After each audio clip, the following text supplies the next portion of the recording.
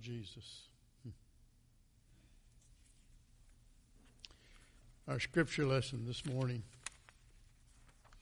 is going to come out of Matthew 7 again, a little further down in the same chapter, coming out of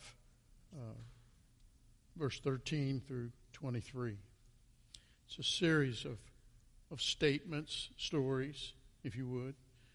Again, part of the Sermon on the Mount, as I hope we all learned just a few minutes ago. Let me begin reading out of chapter 7, verse 13. Enter by the narrow gate, for the gate is wide and the way is easy that leads to destruction, and those who enter by it are many. For the gate is narrow and the way is hard that leads to life, and those who find it are few. Beware of false prophets who come to you in sheep's clothing, but inwardly are ravenous wolves. You will recognize them by their fruits. Are grapes gathered from thorn bushes or figs from thistles? So every healthy tree bears good fruit, but the diseased tree bears bad fruit. A healthy tree cannot bear bad fruit, nor can a diseased tree bear good fruit. Every tree that does not bear good fruit is cut down and thrown into the fire. Thus you will recognize them by their fruits. Not everyone who says to me, Lord, Lord, will enter the kingdom of heaven, but the one who does the will of my Father who is in heaven. On that day many will say to me, Lord, Lord, did we not prophesy in your name, and cast out demons in your name, and do mighty works in your name? And then I will declare to them, I never knew you. Depart from me, you workers of lawlessness. Let's pray.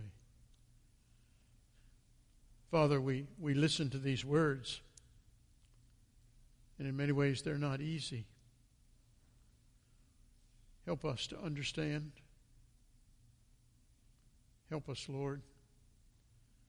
And help me, Lord, as I share my heart, your word in me, not to share anything, Lord, but your truth, your grace, your mercy. In Jesus' name we pray. Amen. I can remember going to a Little League game once, and when I was older, I used to play a lot of young person baseball in my day. And I saw this young fella, he came up to bat, and he did all the right things. You know, he spits on his gloves. We didn't have gloves when I played ball, but they got them now. He spits on his gloves. He knocked the dirt off his shoes, and he dug around a little bit in the batter's box, and he'd tap the plate, with his bat. He really looked good. And I figured this is probably one of their best players. Like a big leaguer. But he couldn't hit a thing. He didn't get a hit the entire game. The entire game. He looked good, but on that day at least, he was all show and no go. He had good form, but he lacked the content. I've noticed, maybe you have too, a lot of people in our world have lives that sort of look like that. They have great form, but there's no substance. There's no content really behind it. And Paul warned about that in 2 Timothy. He was trying to teach young Timothy to be careful about some of these people who, he said, have a form of godliness. They have a form of godliness, but they deny its power. In this Sermon on the Mount, Jesus focuses on teaching the difference between religion and spirituality. We often say between religion and relationship, between having the form and having the content. Looking right on the outside, but all the while being hollow on the inside. Religion is good form. It's good form. You look at the Pharisees, the Sadducees, you look at a lot of many of the Jewish people of Jesus' day, and you can see that. They were all about form. They were all about structure. They were all about making everybody think that they were okay with God, even if they were not. Even if they were not. We see it a lot in our world today. We see it a lot in our churches today. Religion is good form. It's good form. Spirituality, on the other hand, the right kind of spirituality, is good content. It's good content. The essence of spirituality goes beyond the surface level. It goes down into the depths, into the inside. Examines the heart. In this passage this morning, we see that it's possible to be religious, to have the form, but still miss out on a relationship with God. You see, keeping your religion or being religious or celebrating religion is not enough, even if you're good at it. Most of us are pretty good. If you want to have a relationship with God, you have to go beneath. You have to go under the hood, so to speak. You have to get deeper than purely facade, purely religion allows you to go. And you have to experience a heart-changing spirituality, a heart-changing relationship with Jesus Christ. There's no other way. And it isn't always easy. Because, you and I, we live in a society obsessed with form. Think about it. We're obsessed. We're not so much concerned with what's in the package as we are the package. Just think of the things you eat. We eat all kinds of junk. We've even labeled it junk food. But we still shove it in there, and largely it's because of all the packaging that's so attractive.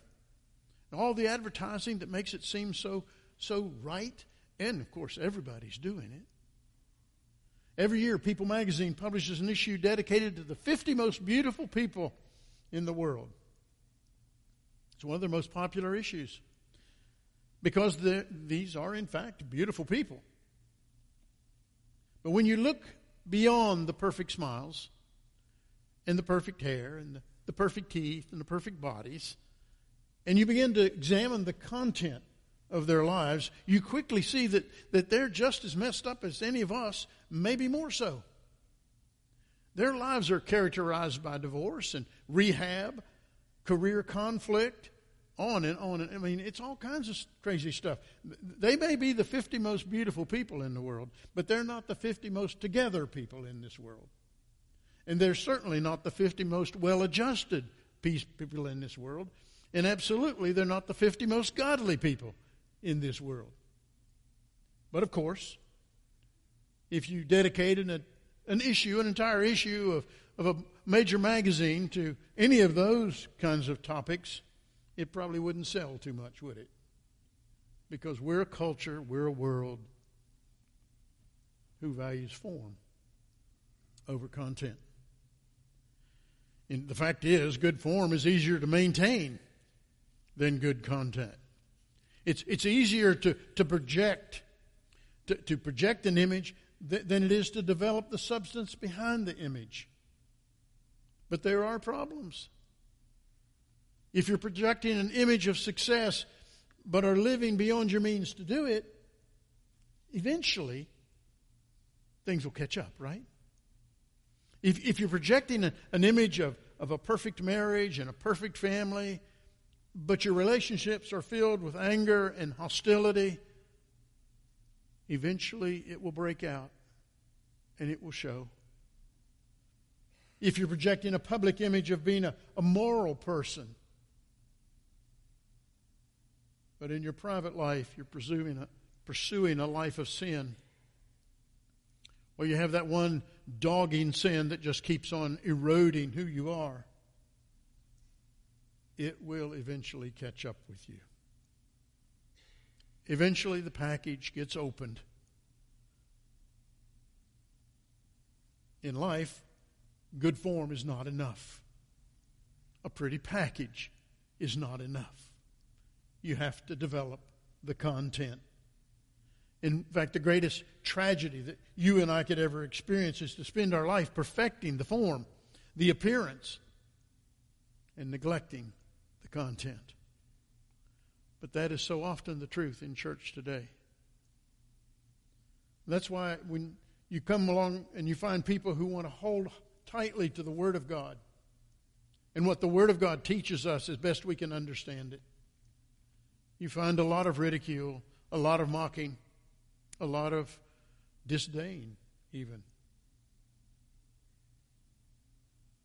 Jesus tells us how to avoid the tragedy of following the form and the world and not seeking the content of God. If you don't want to spend your life playing games and you don't want your life to be one big cover-up and you don't want to stand before God someday and not want to be there, Jesus shows us some things that we need to do. And as he's concluding his Sermon on the Mount, that's what's so interesting about that. He's come to some pretty negative thoughts. Why, you should end your sermon on a high note, you would think, right? But he's ending his sermon on a note of caution and warning. Be careful. Because he knows the world we live in. And he knows how easy it is for us to get persuaded away from his truth and his way. And the first thing we learn from this series of verses is that if you want to build something beyond the surface of your life, you've got to look beyond the surface of your life. You've got to look for it. Listen to what he says. Enter through the narrow gate. For wide is the gate and broad is the road that leads to destruction, and many enter through it. It ought to be an eye-opener right there. But small is the gate, and narrow is the road that leads to life, and only a few find it. I want you to know Jesus didn't say those words with a big smile on his face. Doesn't make him happy that only a few find the way. He's just simply stating a fact of life. And the Greek word that's translated find is probably most telling in this little passage. Only a few find it, he said. And the word is never used to describe an intense search.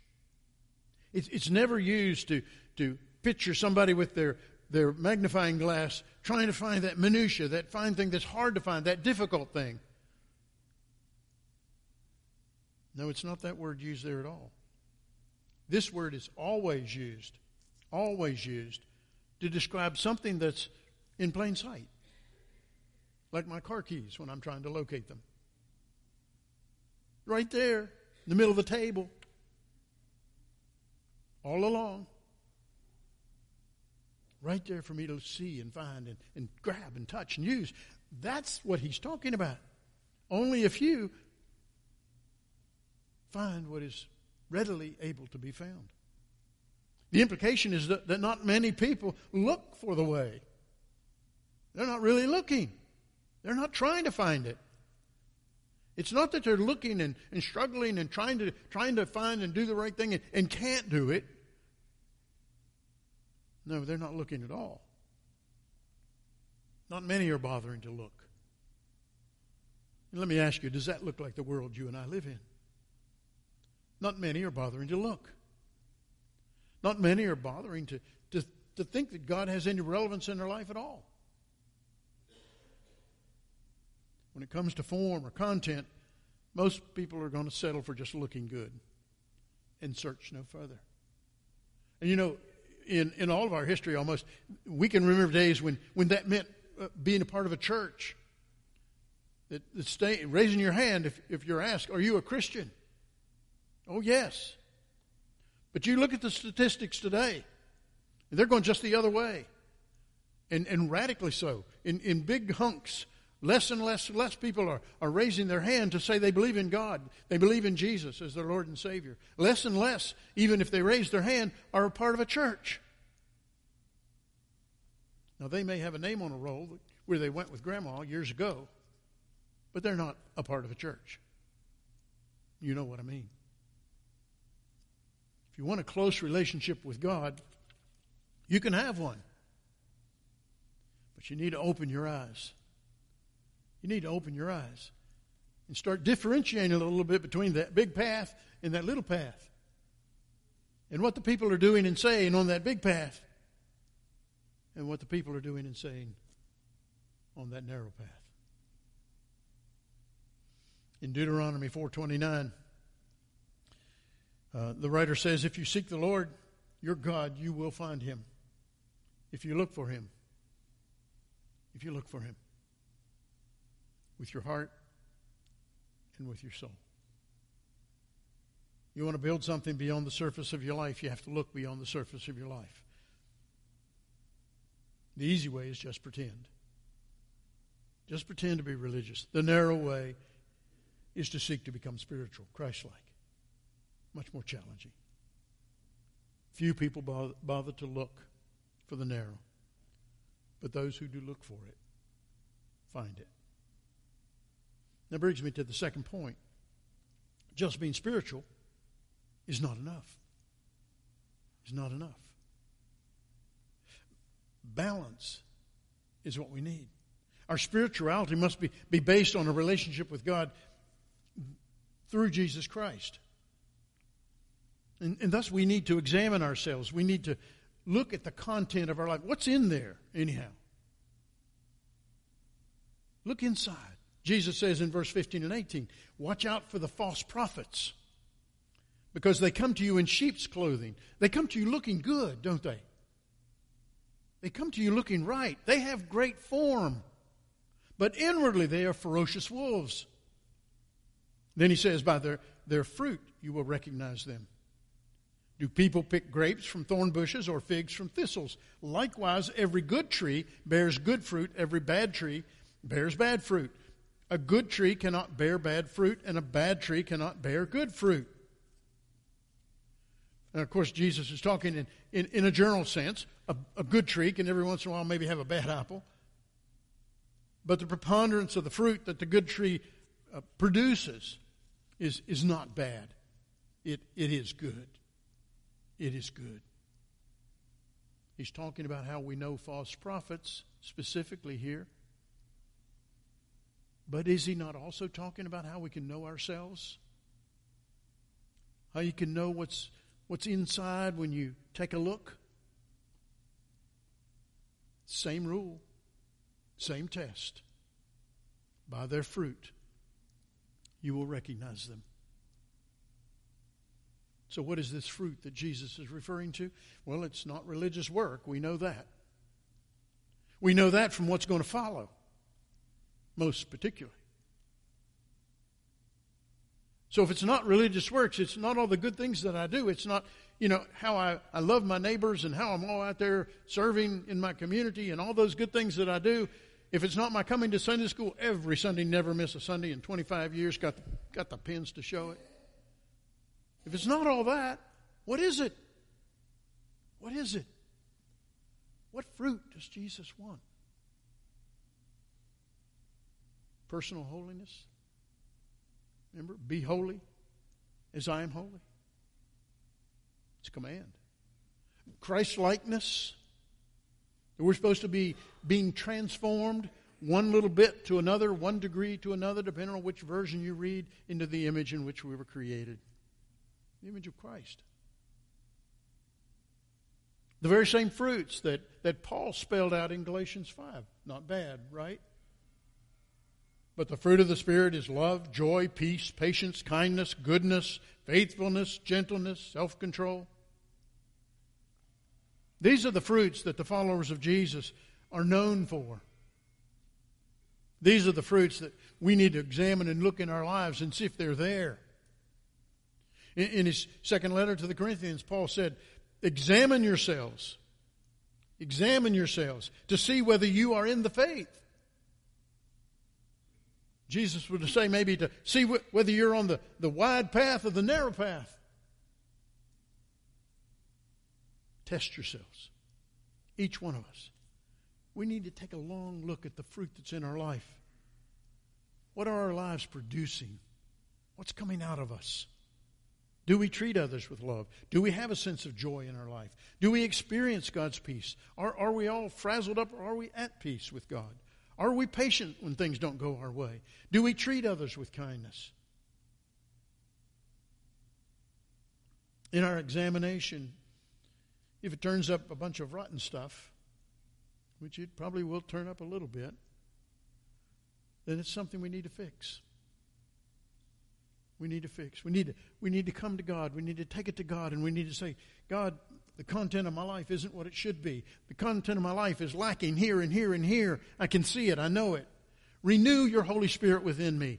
We need to have that prayer over and over and over again. It's not a one-time fix. Ask God to take away everything that isn't like Jesus and keep building Jesus in us. We have a big word for that in church. We call it sanctification. Big word, but it's a simple word. Becoming like Jesus. And that's God's purpose. Reconciliation, bringing into one. So that one day we'll be with Jesus in eternity. With God in eternity. And let me tell you, most of us are a bit crusty right now. I'm not sure we're ready. Oh, we got Jesus who's going to get us across the finish line only by amazing grace and mercy, period. You know, I know my life. You know yours.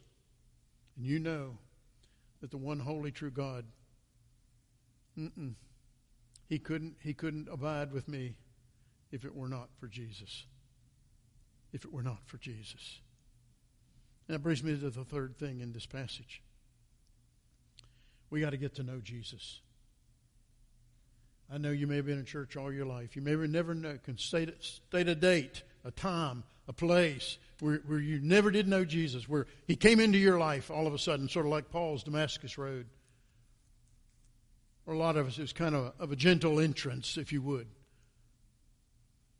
But we need to get to know Jesus. I mean, know Jesus. Not everyone who says to me, Lord, Lord, will enter the kingdom of heaven. You know, that's disturbing. That's disturbing. But only he who does the will of my Father who is in heaven. Many will say to me that day, Lord, Lord, did we not prophesy in your name? Is that not the will of God? Did we not drive out demons and perform many miracles in your name? Could that not have been done only by God? And then I will tell them plainly, listen, I never knew you. Away from me, you evildoers. I never knew you. There's three passages that kind of just leap off of that story that Jesus is telling, that illustration that He's giving. And the first, who does the will of my Father. He who does the will of my Father, the person who enters the kingdom of heaven is the person who does God's will. That's what it comes down to. Not doing what I want, not doing what we think maybe is the best thing to do, but doing what God thinks is the best thing to do. What He wants.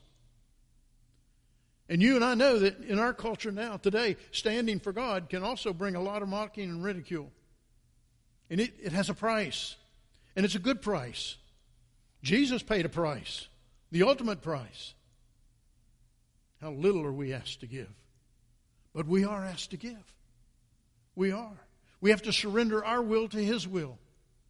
We have to be unashamed to share about Him with those that are around us. I don't care if we're in our nursing home or if we're in a Rotary Club or wherever we might find ourselves. We need to be willing to share Jesus. To talk about Him. Not be so tongue-tied that we just can't mention Him at all. And, I preach to myself as much as I preach to you. Maybe more so. I have the same problem. Same problems. I know how hard it can be. I know how difficult it can be. But I also know how rewarding it is when you break over and you go into following God's will and not your own. How often do I have to ask myself, I'm busy. I'm too busy to do maybe what I know in my mind and my heart that God wants me to do. Oswald Chambers says, it doesn't matter how well you do what you do unless you do what you're supposed to do. I'm good at doing what I want to do. I'm not so necessarily always good at doing what I'm supposed to do. He who does the will of my Father. The second phrase that jumps out of that is, away from me, you evildoers. Jesus spoke these words to people who had prophesied, had cast out demons, had performed miracles, all in His name. And yet He calls them evildoers, lawless.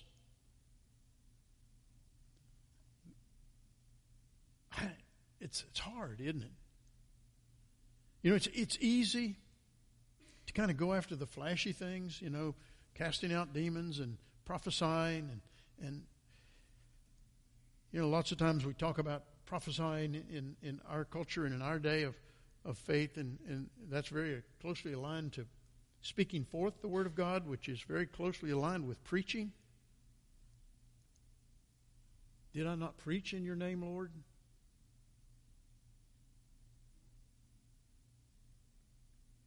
But you see, every religious thing they did was for show. It was part of the form. And it wasn't motivated by content. It didn't come from the heart. And we see it today. We see it in ourselves.